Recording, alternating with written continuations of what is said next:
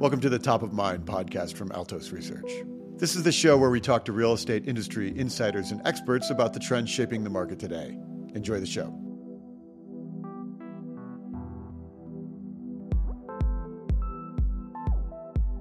Mike Simonson here. Thanks for joining me today. Welcome to the Top of Mind podcast.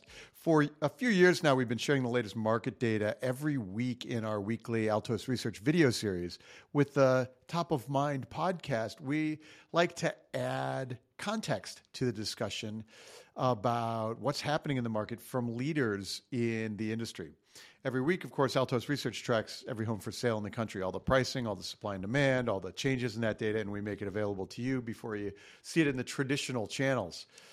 People really need to know what's happening in the market, in the housing market right now. The market was frozen solid last year. It thawed a bit this year. Then it cooled again. Inventory was rising late into 2023. Really fascinating trends, but it's changing again right now. And so if you need to communicate about the market to your clients, to buyers and sellers, go to altosresearch.com and book a free consult with our team. We can review your local market and how you use market data in your business. All right, let's get to the show today. I got a great guest today, Dustin Jalbert. Dustin leads lumber analysis for Fastmarkets, RISI. The wood products team, where he's responsible for the monthly lumber commentary and the North American lumber forecasts. He spent nearly a decade covering the global forest products industry. Lumber and housing are tightly integrated markets, and home builders buy a lot of wood. And so today we're going to explore the world of lumber and the economic trends and what we can see and what it tells us about the real estate market in 2024. So I wanted to have Dustin on so we could talk all things wood. Dustin, welcome. Thank you for joining me. Thanks, Mike. It's a real pleasure to be here on your podcast. You provide a lot of valuable sort of insights and data for the real estate space. So it's really a lot of fun to sort of jump on today. Terrific. Thank you for joining us. Okay, so we're going to talk lumber today, lumber markets, and we're going to talk about forecasting and where the economy and things like that. But first, tell us about who you are, how you got here. Give me a little bit of your journey so that establish your cred for us. Yeah, sure. I mean, being a forest products economist is a very niche, sort of skill set, right? So a lot of people listening in, especially if they're coming from more the real estate world, how do you end up here? Like a lot of people like myself, it's sort of by accident, right? I mean, I've been covering, the forest product space for about a decade now. But when I started out, coming out of college, it was my master's degree around 2012. The economy for someone with sort of a business economics background was still kind of tough. So I was looking for work, and I remember one of my professors told me, she said, you're from Maine, right? And there's a company up the road. The company is called RISI, and it was, sort of in later years acquired by Fastmarkets, but they focused on the forest product space, both price reporting and economics. And she said, you'd be a perfect fit, right? Like you grew up around paper mills and things like that. And I really, I grew up in Maine, but I didn't really have a background in paper, but little did I know my career would be launched into the forest product space. So yeah, I mean, my background, I've been covering again for about a decade now. I actually started on the paper packaging side, market pulp, which is, just basically sort of ground up wood fiber shipped all over the world. I worked on those teams for a while. And I've been covering sort of softwood lumber for our team and the wood product side for about 5 years now. So that has been, when I jumped in, talk about an exciting time to jump into the lumber space and the housing space. So it's been pretty fun so far. That's fascinating. Okay, so you're from Maine. Maine has lumber, and you happen to be an economist, so you end up there. It makes sense to me actually. So the question though is, then. Tell me about the interplay between lumber and housing. I know you follow housing closely, and so tell me about that interplay. What why should I care about lumber? What is it telling me about the future? Like, give me some insight there. Yeah. So, I mean, I think for most people, even kind of the novice observer of the lumber market, right? I think most people recognize it's integrally tied into residential construction, right? Based on our data at Fastmarkets, we do a lot of forecasting market research in the space on top of kind of the price reporting that we do in the forest product space. And, our own estimates are about, for at least for softwood lumber, and it's similar for structural panels like plywood, OSB, around 75 to 80% of demand comes from the residential construction space, right? So as goes the housing market, so goes lumber, structural panels, OSB, all those types of sort of products to frame a house, right? So that's probably not too surprising to the listener. Where I think, to kind of cut it a layer deeper, where people I think are maybe less would be surprised to hear is, at least for lumber, softwood lumber, the largest single end-use market of that residential construction piece is actually repair and remodeling. It's actually bigger than new home construction. So that is usually a surprising piece of the puzzle for people, right? Because usually, people who follow lumber, they follow housing starts, they follow, housing completions, permits, those types of things, which that's probably about a third of the market when you look at single family and multifamily combined. But 40 to 45% of demand comes from this repair and remodeling space, which is, obviously, major home renovations, but also anything down to, kind of your over the shoulder, what we call over the shoulder or weekend warrior type projects through Home Depot, Lowe's. Like that's a sizable piece of the market that drives the demand side, right? So that's kind of, how I'd characterize it, just from a macro sort of big framework. Okay. So, right. That makes a lot of sense. There's a lot of Home Depots and Lowe's in this country, and they are stacked with wood for primarily things like remodel kind of projects. Yeah, exactly. Okay, so what do we, when we talk about forecasting? I know there are times, and I read people. A lot of times it's the folks who are housing market crash people will say, oh, the lumber market is doing this, and therefore housing is going to crash. Do you have do you have forecasting ability? What is the lumber market? What are key things it could tell us about the future of housing and real estate, and what is it telling us? Yeah, I mean, so I think we have to be careful, right? Because the lumber market, when you look at prices, if people are looking at the futures contract price, which is, usually what, kind of the common person is looking at, if it's not our own kind of Fastmarkets reported sort of random lengths prices. But, I think the thing to remember with lumber, first of all, right, it has its own supply and demand dynamics, right? Certainly the demand side is very closely tied with residential construction, both new construction and repair and remodeling. But the supply side has different dynamics, right? You can have markets where, sawmill output is outpacing demand even in a growth market, right? So, sometimes, for example, right now, lumber prices, they are above kind of pre-COVID levels or pre-pandemic levels, but they are fairly suppressed right now. They're off the very, very high pandemic peaks. They're now, for some mills, they're at their break-evens from a cash cost perspective.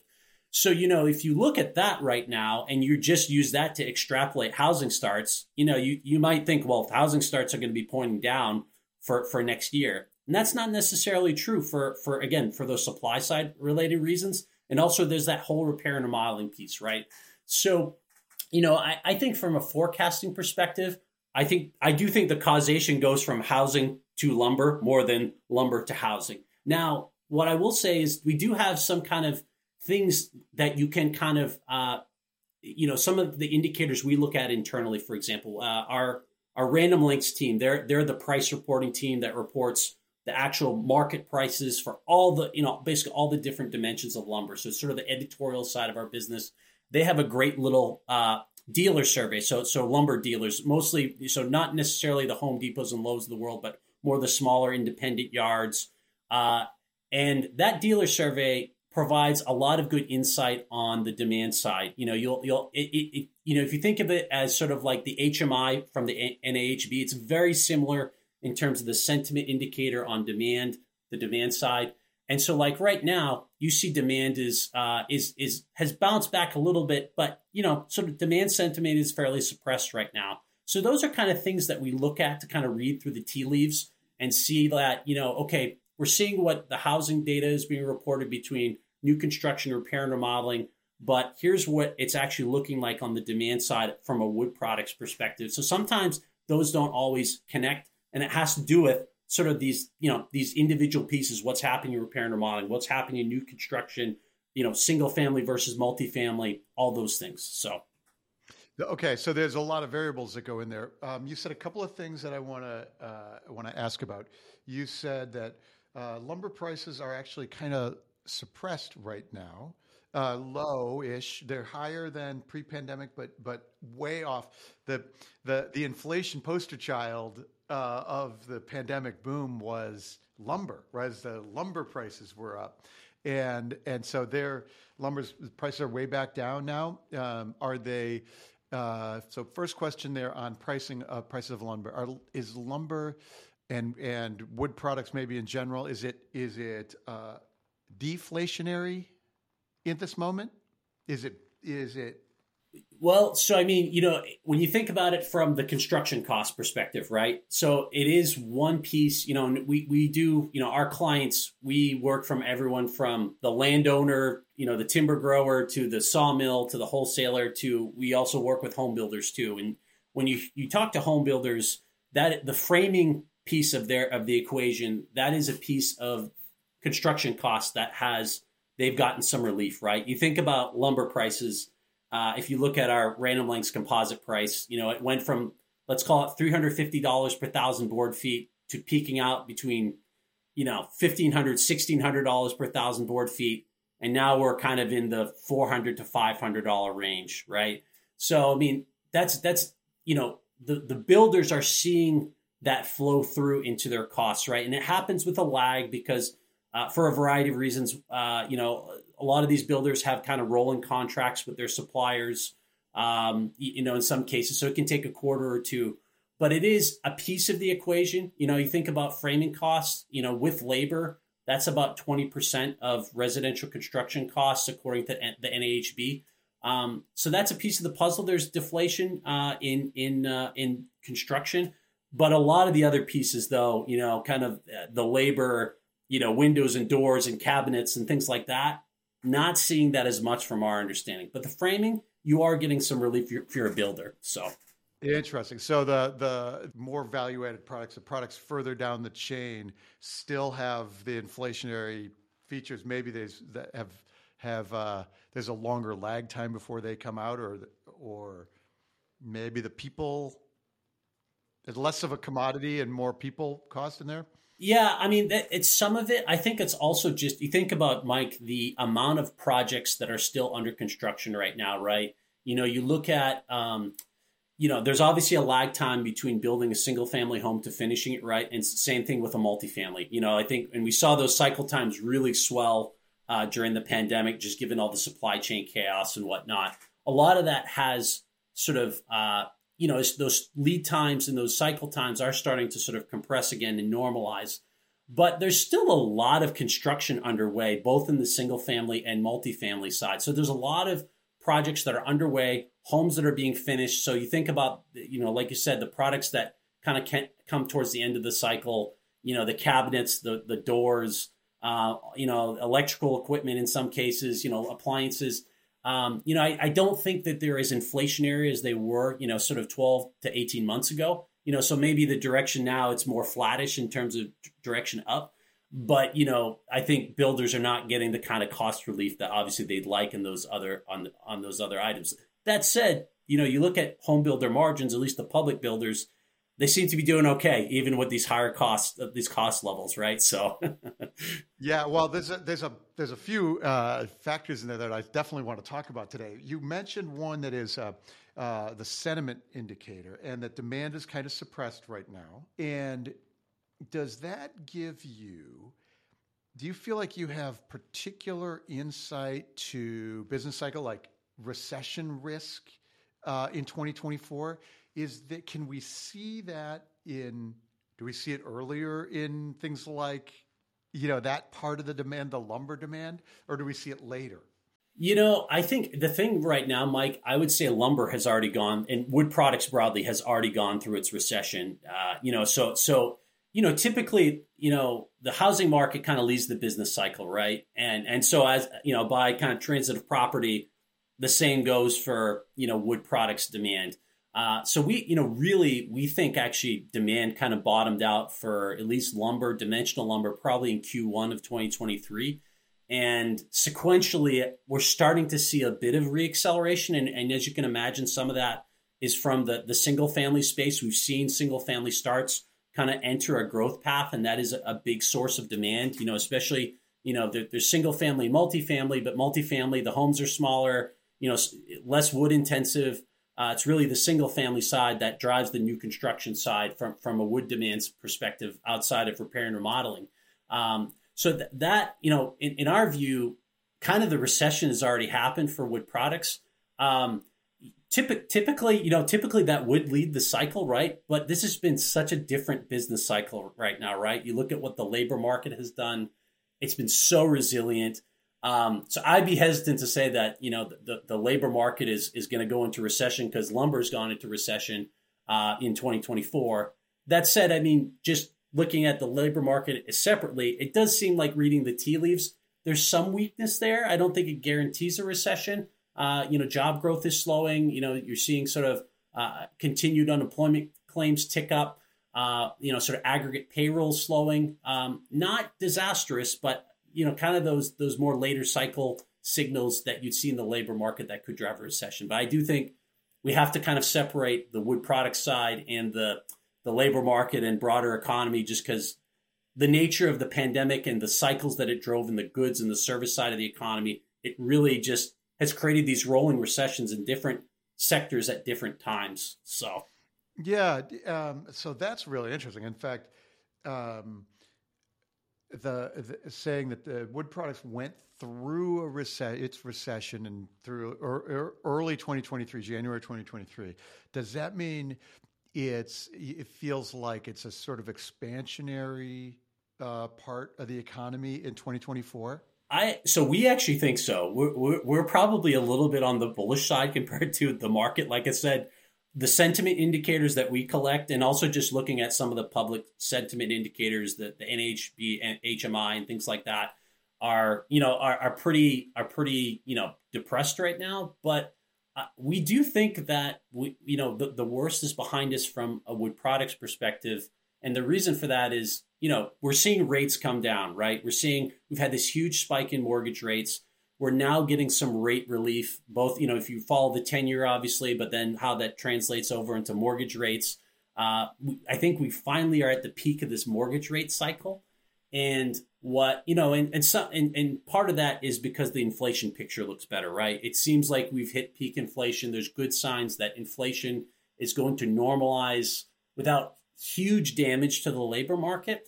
And so I think what's happening is obviously the market is pricing in the fact that the Fed can kind of become more dovish, focus on its employment mandate, and kind of stave off a major recession next year. So I think if you have this dynamic where they can cut rates and inflation remains under control, I mean, that sets up a good sort of dynamic for housing generally, right? Both new and resale.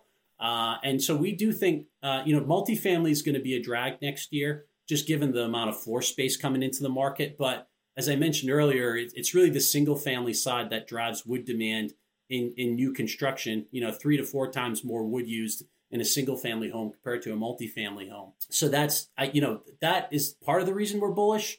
We also do think the repair and remodeling side, we're not super bullish on it next year, but we think repair and remodeling from a volume standpoint has kind of leveled off here.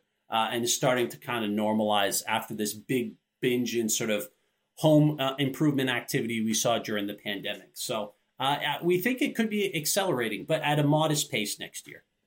Okay, so that's really fascinating because that correlates with our view of the resale housing market, where as of we're recording this now at the end of November, and we can see year over year new contracts improving. For the first time, like earlier in the year, it was with 30% fewer sales every week. And now it's like 5% more each week. And so from our view, it's really early in that trend, but and it doesn't look, it's not, strong, but it feels like, huh, like on our view, like home sale transactions could be up in what I look like they will be up in 2024, a little expansionary. And it's fascinating that you're seeing the same signals on the lumber side. Yeah, I mean, I do think, it does feel like the lead time from the housing, when housing goes through its downturn, to whenever the broader business cycle downturn is, it feels like this cycle, potentially it's very, very stretched out, right? So you could, if it's even, connected like it normally is, right? It's been such a weird business cycle because of the nature of the pandemic and this sort of boom and bust of goods to services and vice versa. But you could have a dynamic next year, right, where housing broadly is an expansion, whether you're talking new construction, single family in particular, maybe not so much multifamily, but single family. The resale side of the market is in recovery, but maybe we do have like a very mild recession, right? If the labor market is cooling. But for all the reasons you've talked about on your kind of the weekly sort of market updates, like if we have this sort of resale supply that's coming into the market and enables more transactions and rates come down, it feels like that's the consensus. Rates are going to come down, and that should drive demand higher. And I would imagine that's going to drive resale inventory higher too, because every buyer is a seller, or most buyers are sellers, right? So, I mean, it could be a very interesting dynamic next year for sure in housing. That is a great insight. I'm happy to hear it, because I encourage my guests to help us view the future. Like, what framework can we see the future in, and what do you use? And so I really appreciate that. So that's the recession indicator side. We talked a little bit about inflation, but what do we know? So, and we talked about prices. You said, I think you said $300 for whatever the unit is, up to $1,500 at that peak of that inflation, and those were, and then down we're about $400 now,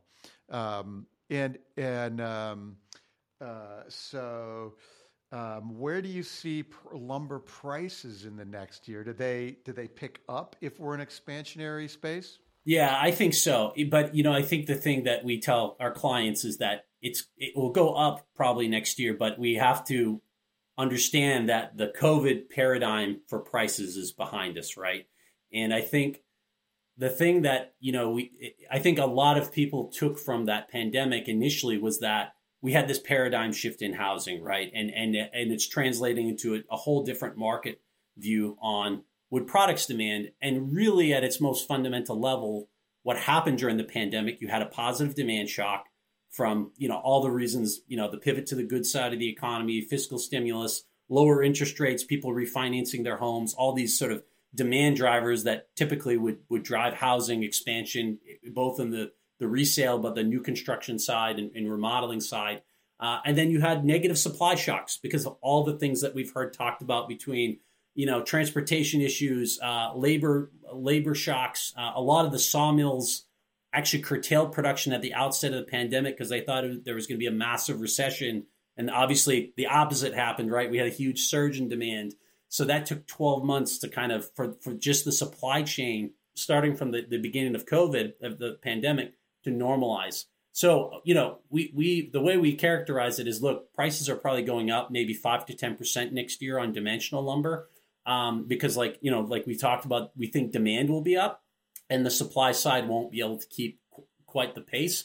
But I think the level of volatility we saw during the pandemic, it's important to recognize that was sort of like a black swan event, right? Like that was like, a 1 in 100 year, maybe 50 year kind of event where that kind of volatility is not going to be replicated. So we think the industry demand is points up, so we do think prices point up, and but the pricing action is also going to be capped because there's a lot of sawmill capacity that's underutilized right now. There's a lot of mills curtailing. There's also supply from offshore. So think about the lumber market. Most of our supply comes from the U.S. and you think about the U.S. market, but then about 25 to 30% comes from Canada, and then another 5% or so comes from what we call offshore, so basically outside of the U.S. and Canada. So we think there's still ample supply that's going to keep a lid on big bumps in prices going forward. There's a lot of the things I want to get into there. And that was really terrific view. So a little bit of price and inflation on costs, but it's notable that the capacity, the market is under capacity right now, which implies that not too much pressure, certainly not the COVID supply chain pressure. Do I have that right? Yeah, or there's excess capacity in the market right now. So there's just the mill utilization rates are kind of low right now compared to history. We would, and that's when we forecast, we look at mill sort of operating rates and utilization to help price forecast. And so where we're at right now, it's probably points up the direction on prices, but it's still going to be kind of a trickle up as opposed to a big sort of acceleration up. Okay, that makes a lot of sense to me. Tell me a minute about the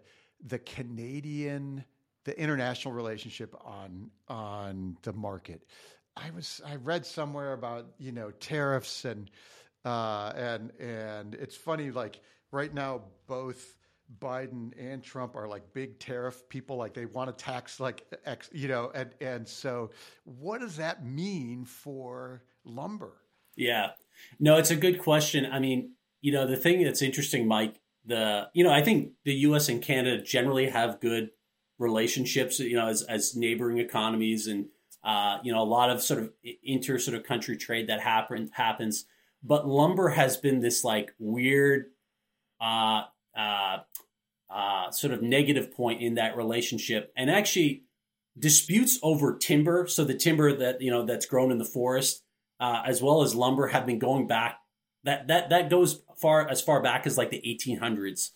There were border disputes again in my home state of Maine between the U.S. and Canada over the border of the state of Maine, and a lot of that dispute was over timber rights because that back then that was a big sort of commodity in terms of just in terms of the value and sort of a driver of the regional economies.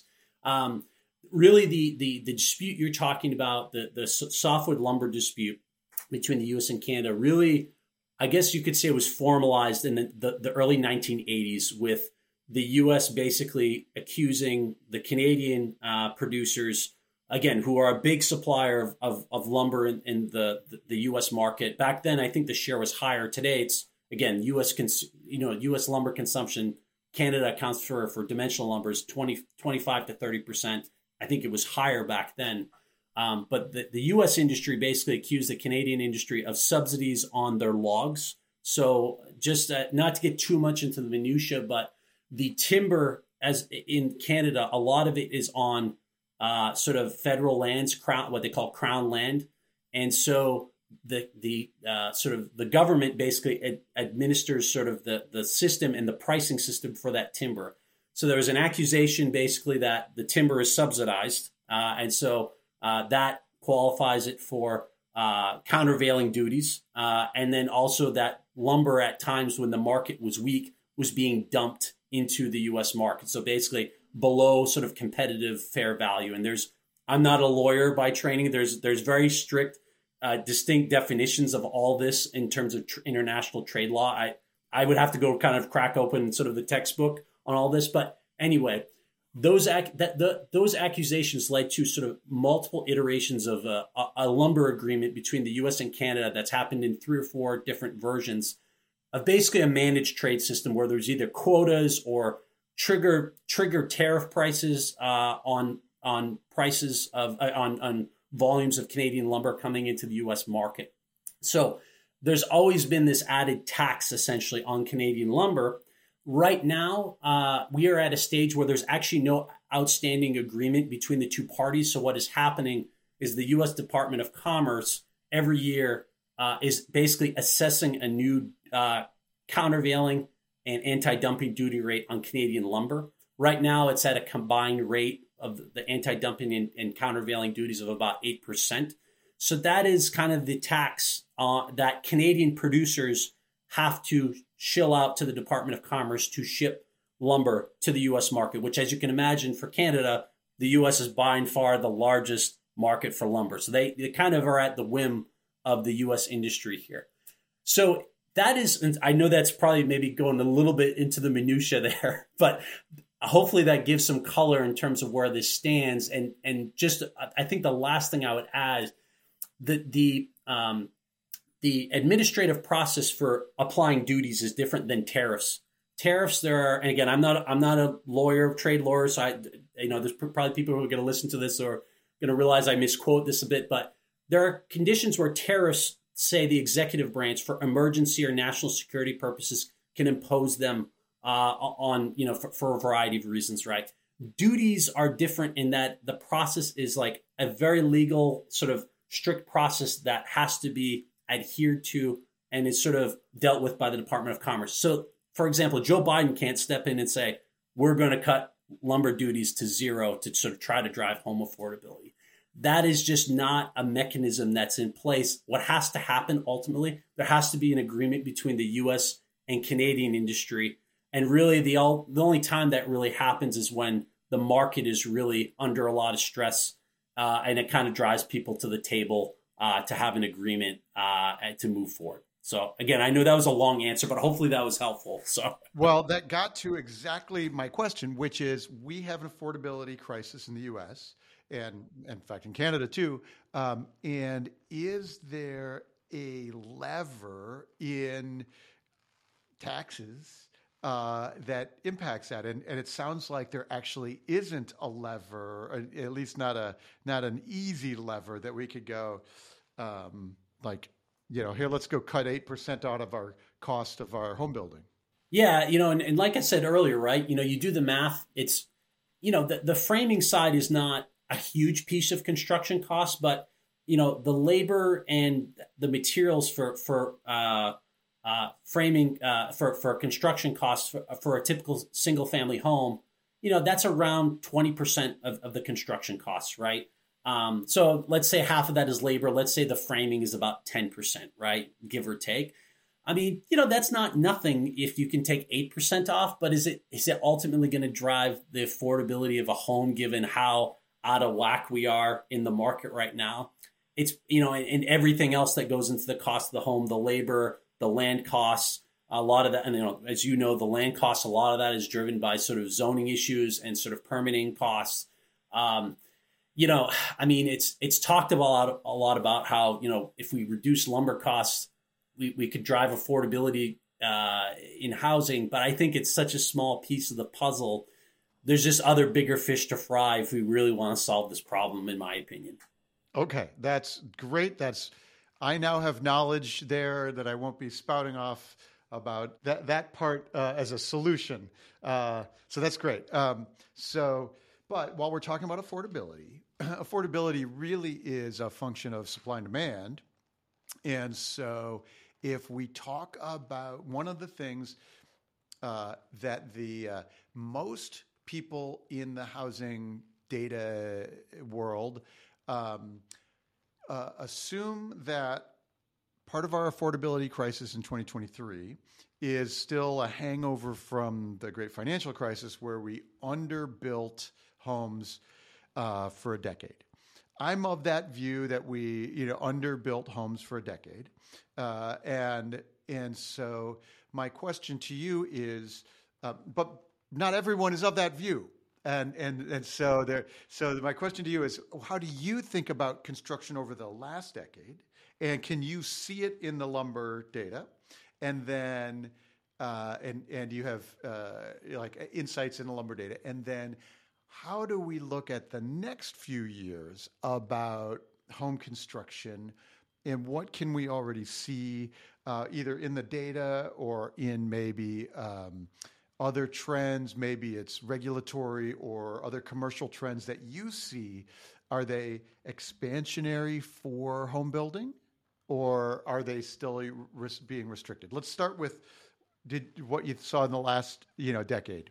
Yeah, I mean, our team generally, part of our analysis when we do a forecast, we do a lot of short and medium term forecasting, so like 12 to 18 months out. So a lot of that is more kind of underlying sort of short term trends with interest rates and affordability that typically drive sort of housing demand.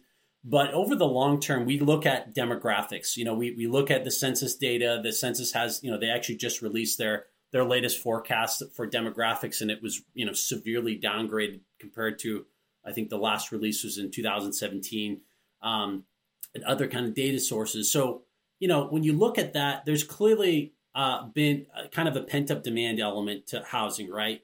Just even if you just look at vacancy rates, right? If you look at vacancy rates reported by the census, you back out what it would take to have a sort of normalized vacancy rate, compared to the very low levels we're at now.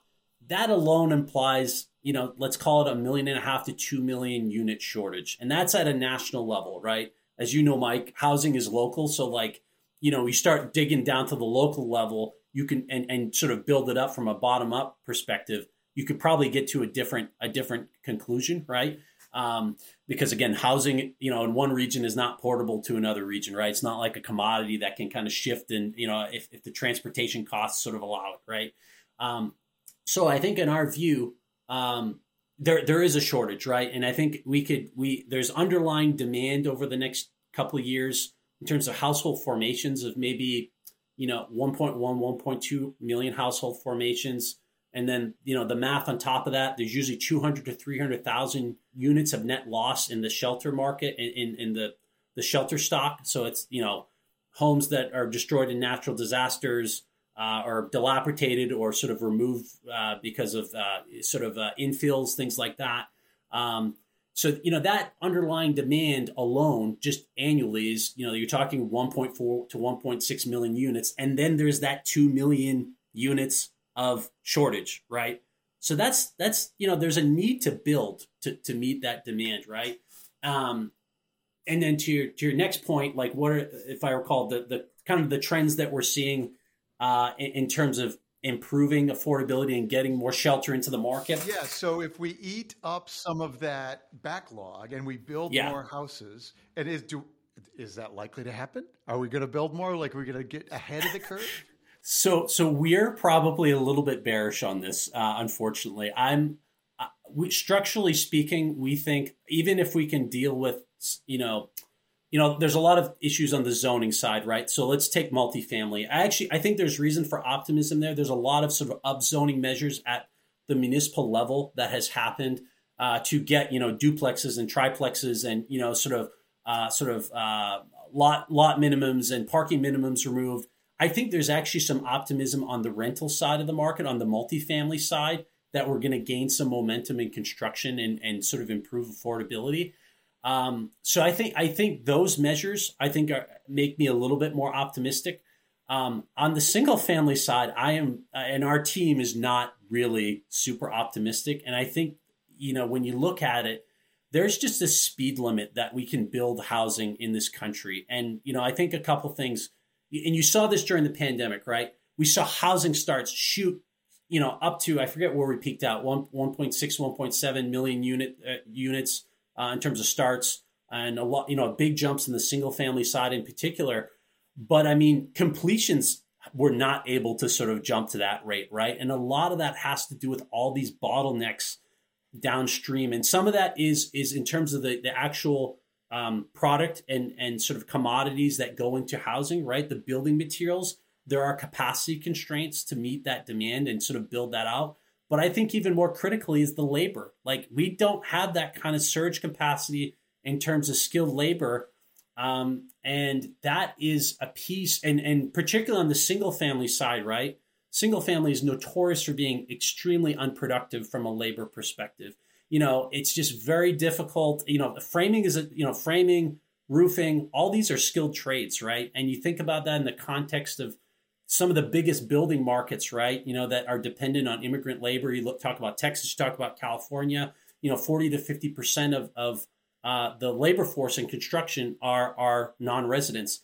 We've constrained our sort of the supply of of immigrants in this country, and that is going to constrain our ability to build shelter, right? So I think there's optimism on the multifamily side, but I think single family, I think really that the affordability solution is at least the quick affordability solution. If we want to talk longer term, there's probably other things we can do, but the tomorrow's solution is to build smaller homes, and we would have to have some sort of miraculous agreement on maybe some sort of immigration policy, temporary work visas, things like that to get skilled construction trades in this country to ramp up our construction. But I think, and the last thing I'll say, if you look on the single family side, if you look at the pace of completions, not starts, kind of the trend, I think that's the underlying speed limit that we can build single family homes in this country. That's, let's say it's an extra 50,000 to 100,000 units a year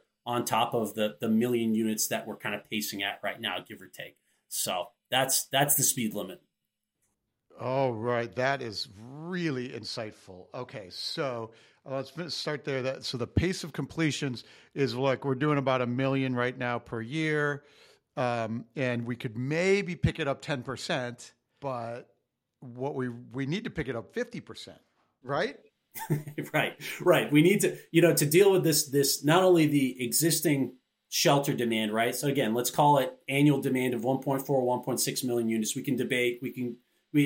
People debate this all the time, right? What the underlying demand levels, but it's even if you say 1.3 to 1.6, but if you're building at that rate and then dealing with the 1 to 2 to 3 million of pent up demand, whatever that number is, like we really should be building 1.6, 1.7, 1.8 to over the next decade to address the affordability issues. And even then, I'm not even sure. I'm not. This is not necessarily a Fastmarkets view. This is more my own personal opinion. I'm not even sure then we're going to deal with the affordability issues, just given the nature, especially on the single family side. Like think about it, no one wants their home price to go down who's a homeowner, right? Like there's this natural tension economically and politically given, there's 120, 130 million households. A lot of them own their own home.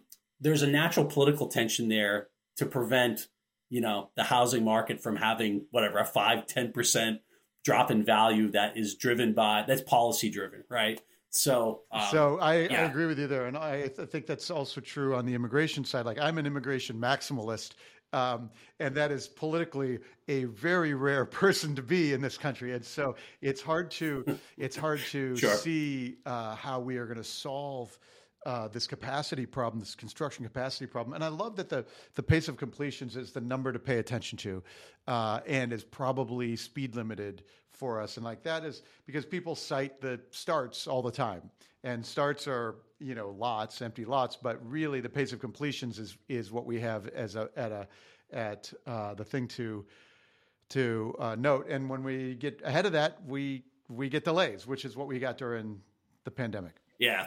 Yeah, we had. I mean, that was just and again, granted, I do think obviously the circumstances in the pandemic really kind of turned the dial to 11 or 12 on those issues, right?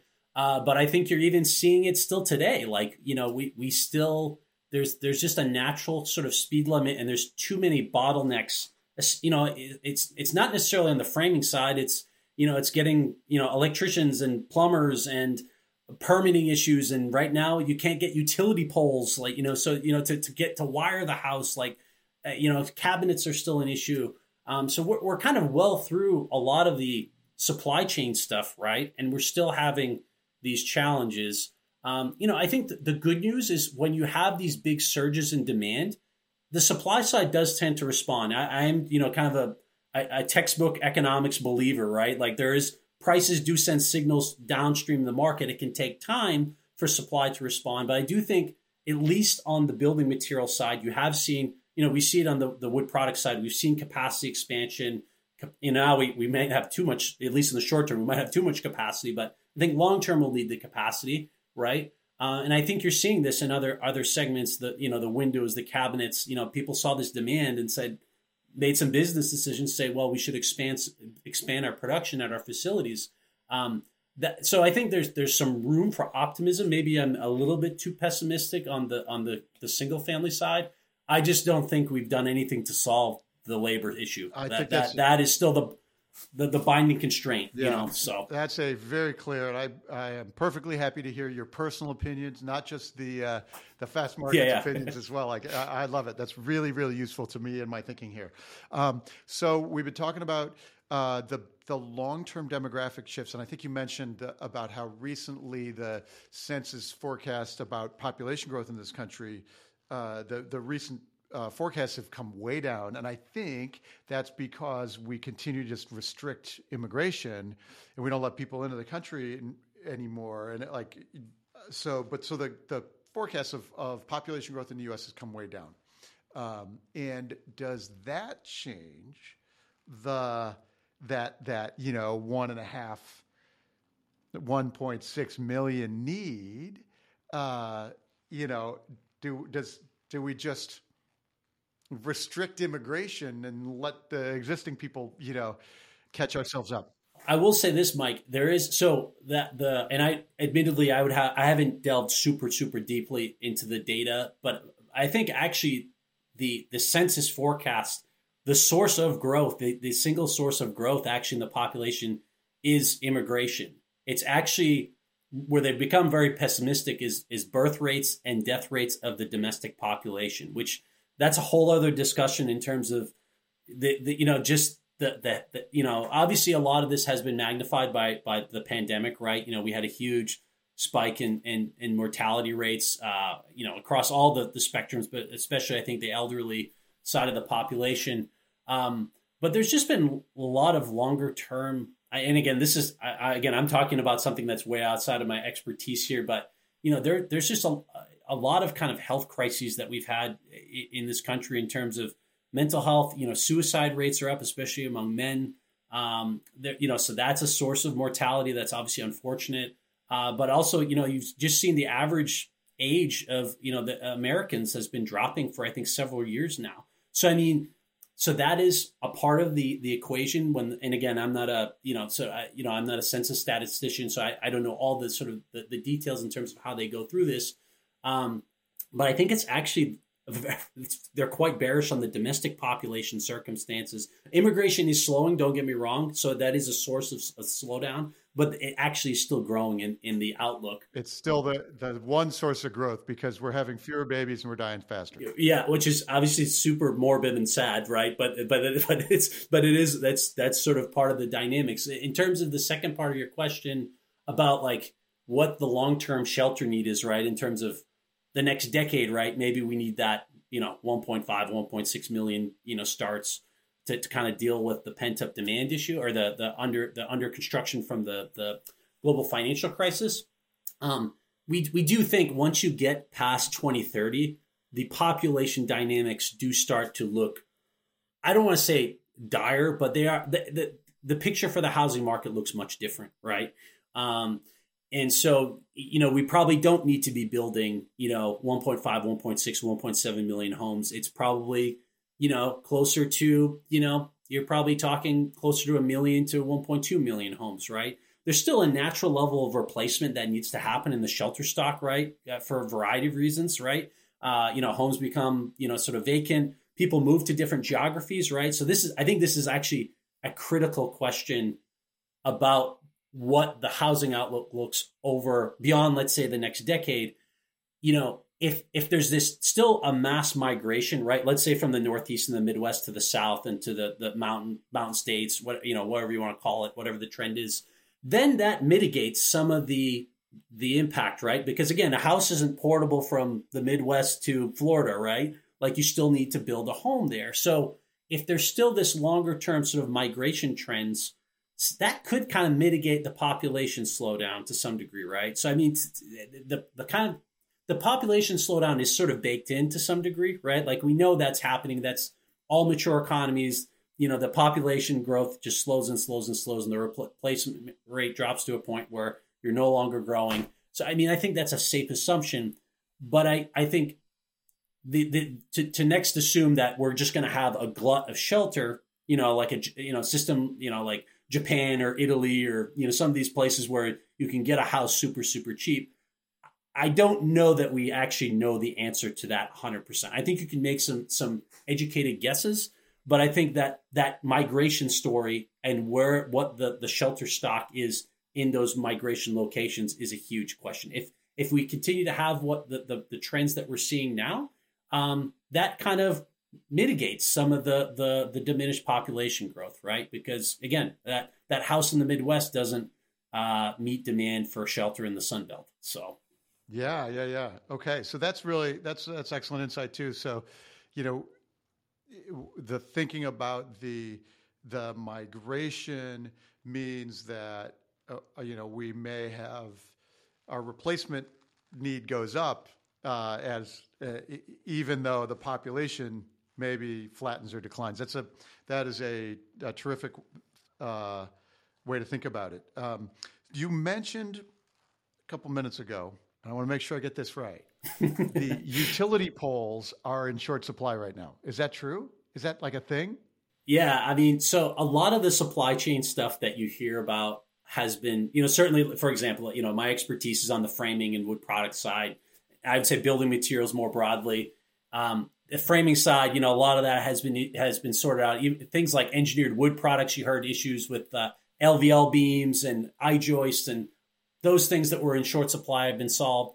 A lot, even windows and doors and you still hear issues with cabinets, but the thing that you continue to hear in, surveys that, say like John Burns Real Estate or Zonda or some of these other real estate consulting firms that do these surveys, it's the utility poles to actually connect the house to the grid, right?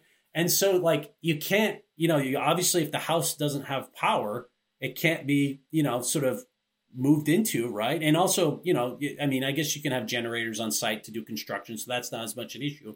But it's really like that's part of this cycle time staying extended for some of these homes. Like they literally can't get them to the client if it's a custom home, for example, and they've already purchased it, and or even if it's a spec home and it's been purchased before it's been finished, like that's an issue. We don't even have enough utility poles, and I think some of this, and this is out of my range of knowledge here, but I think some of that probably has to do with just all the demand that's coming from all the electrification initiatives that we're seeing, across the country, right? There's just so much demand for electrical equipment.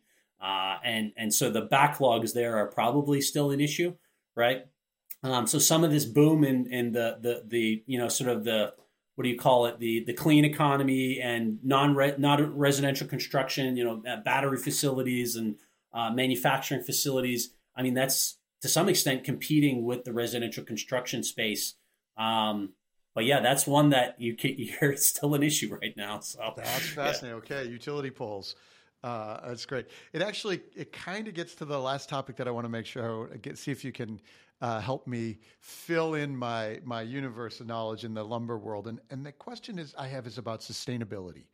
Is our process do we have a sustainable process? Is that changing? Does it matter? Tell me about what I should know about lumber sustainability for our sticks houses. Yeah. It's a good question because the vast majority of homes we build in this country, right, are stick framed, right? At least for single family, even multifamily too. A huge percentage of them are stick framed. Look, lumber and timber is a renewable resource, right? So I think the industry, has come a long way in terms of, you have a lot of, there's FSC certifications and SFI certifications for, in terms of the sourcing of the material that it's done in a sustainable sort of way. So the industry, I think over the years has made efforts to make sure that the material has a green story, right? I think the kind of interesting twist, but there's just to kind of complete that thought. There's always been concerns about environmental sustainability with clear cutting and disruptions of habitat for sort of different species.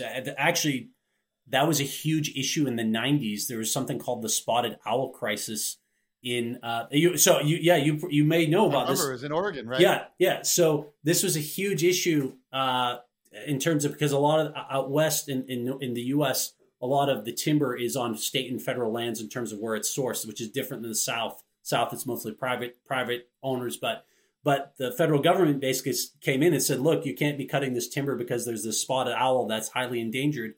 And it actually had a material impact on the industry. There were lots of mill closures because the logging was severely curtailed. So anyway, sorry, I digressed. That was just a side thought that I thought, in terms of the sustainability issue, that kind of came to mind. But the other angle right now, right, is that where I do think lumber and the timber industry is starting to catch on and starting to move aggressively towards is carbon capture, right? Growing trees, you are literally sequestering carbon, right? So there's a whole effort to try to build out carbon markets, right? And say, look, like if you have a timber cycle, right? Yes, you're cutting the timber, but if you're replanting and you have, all that sort of replanted timber is absorbing carbon, right?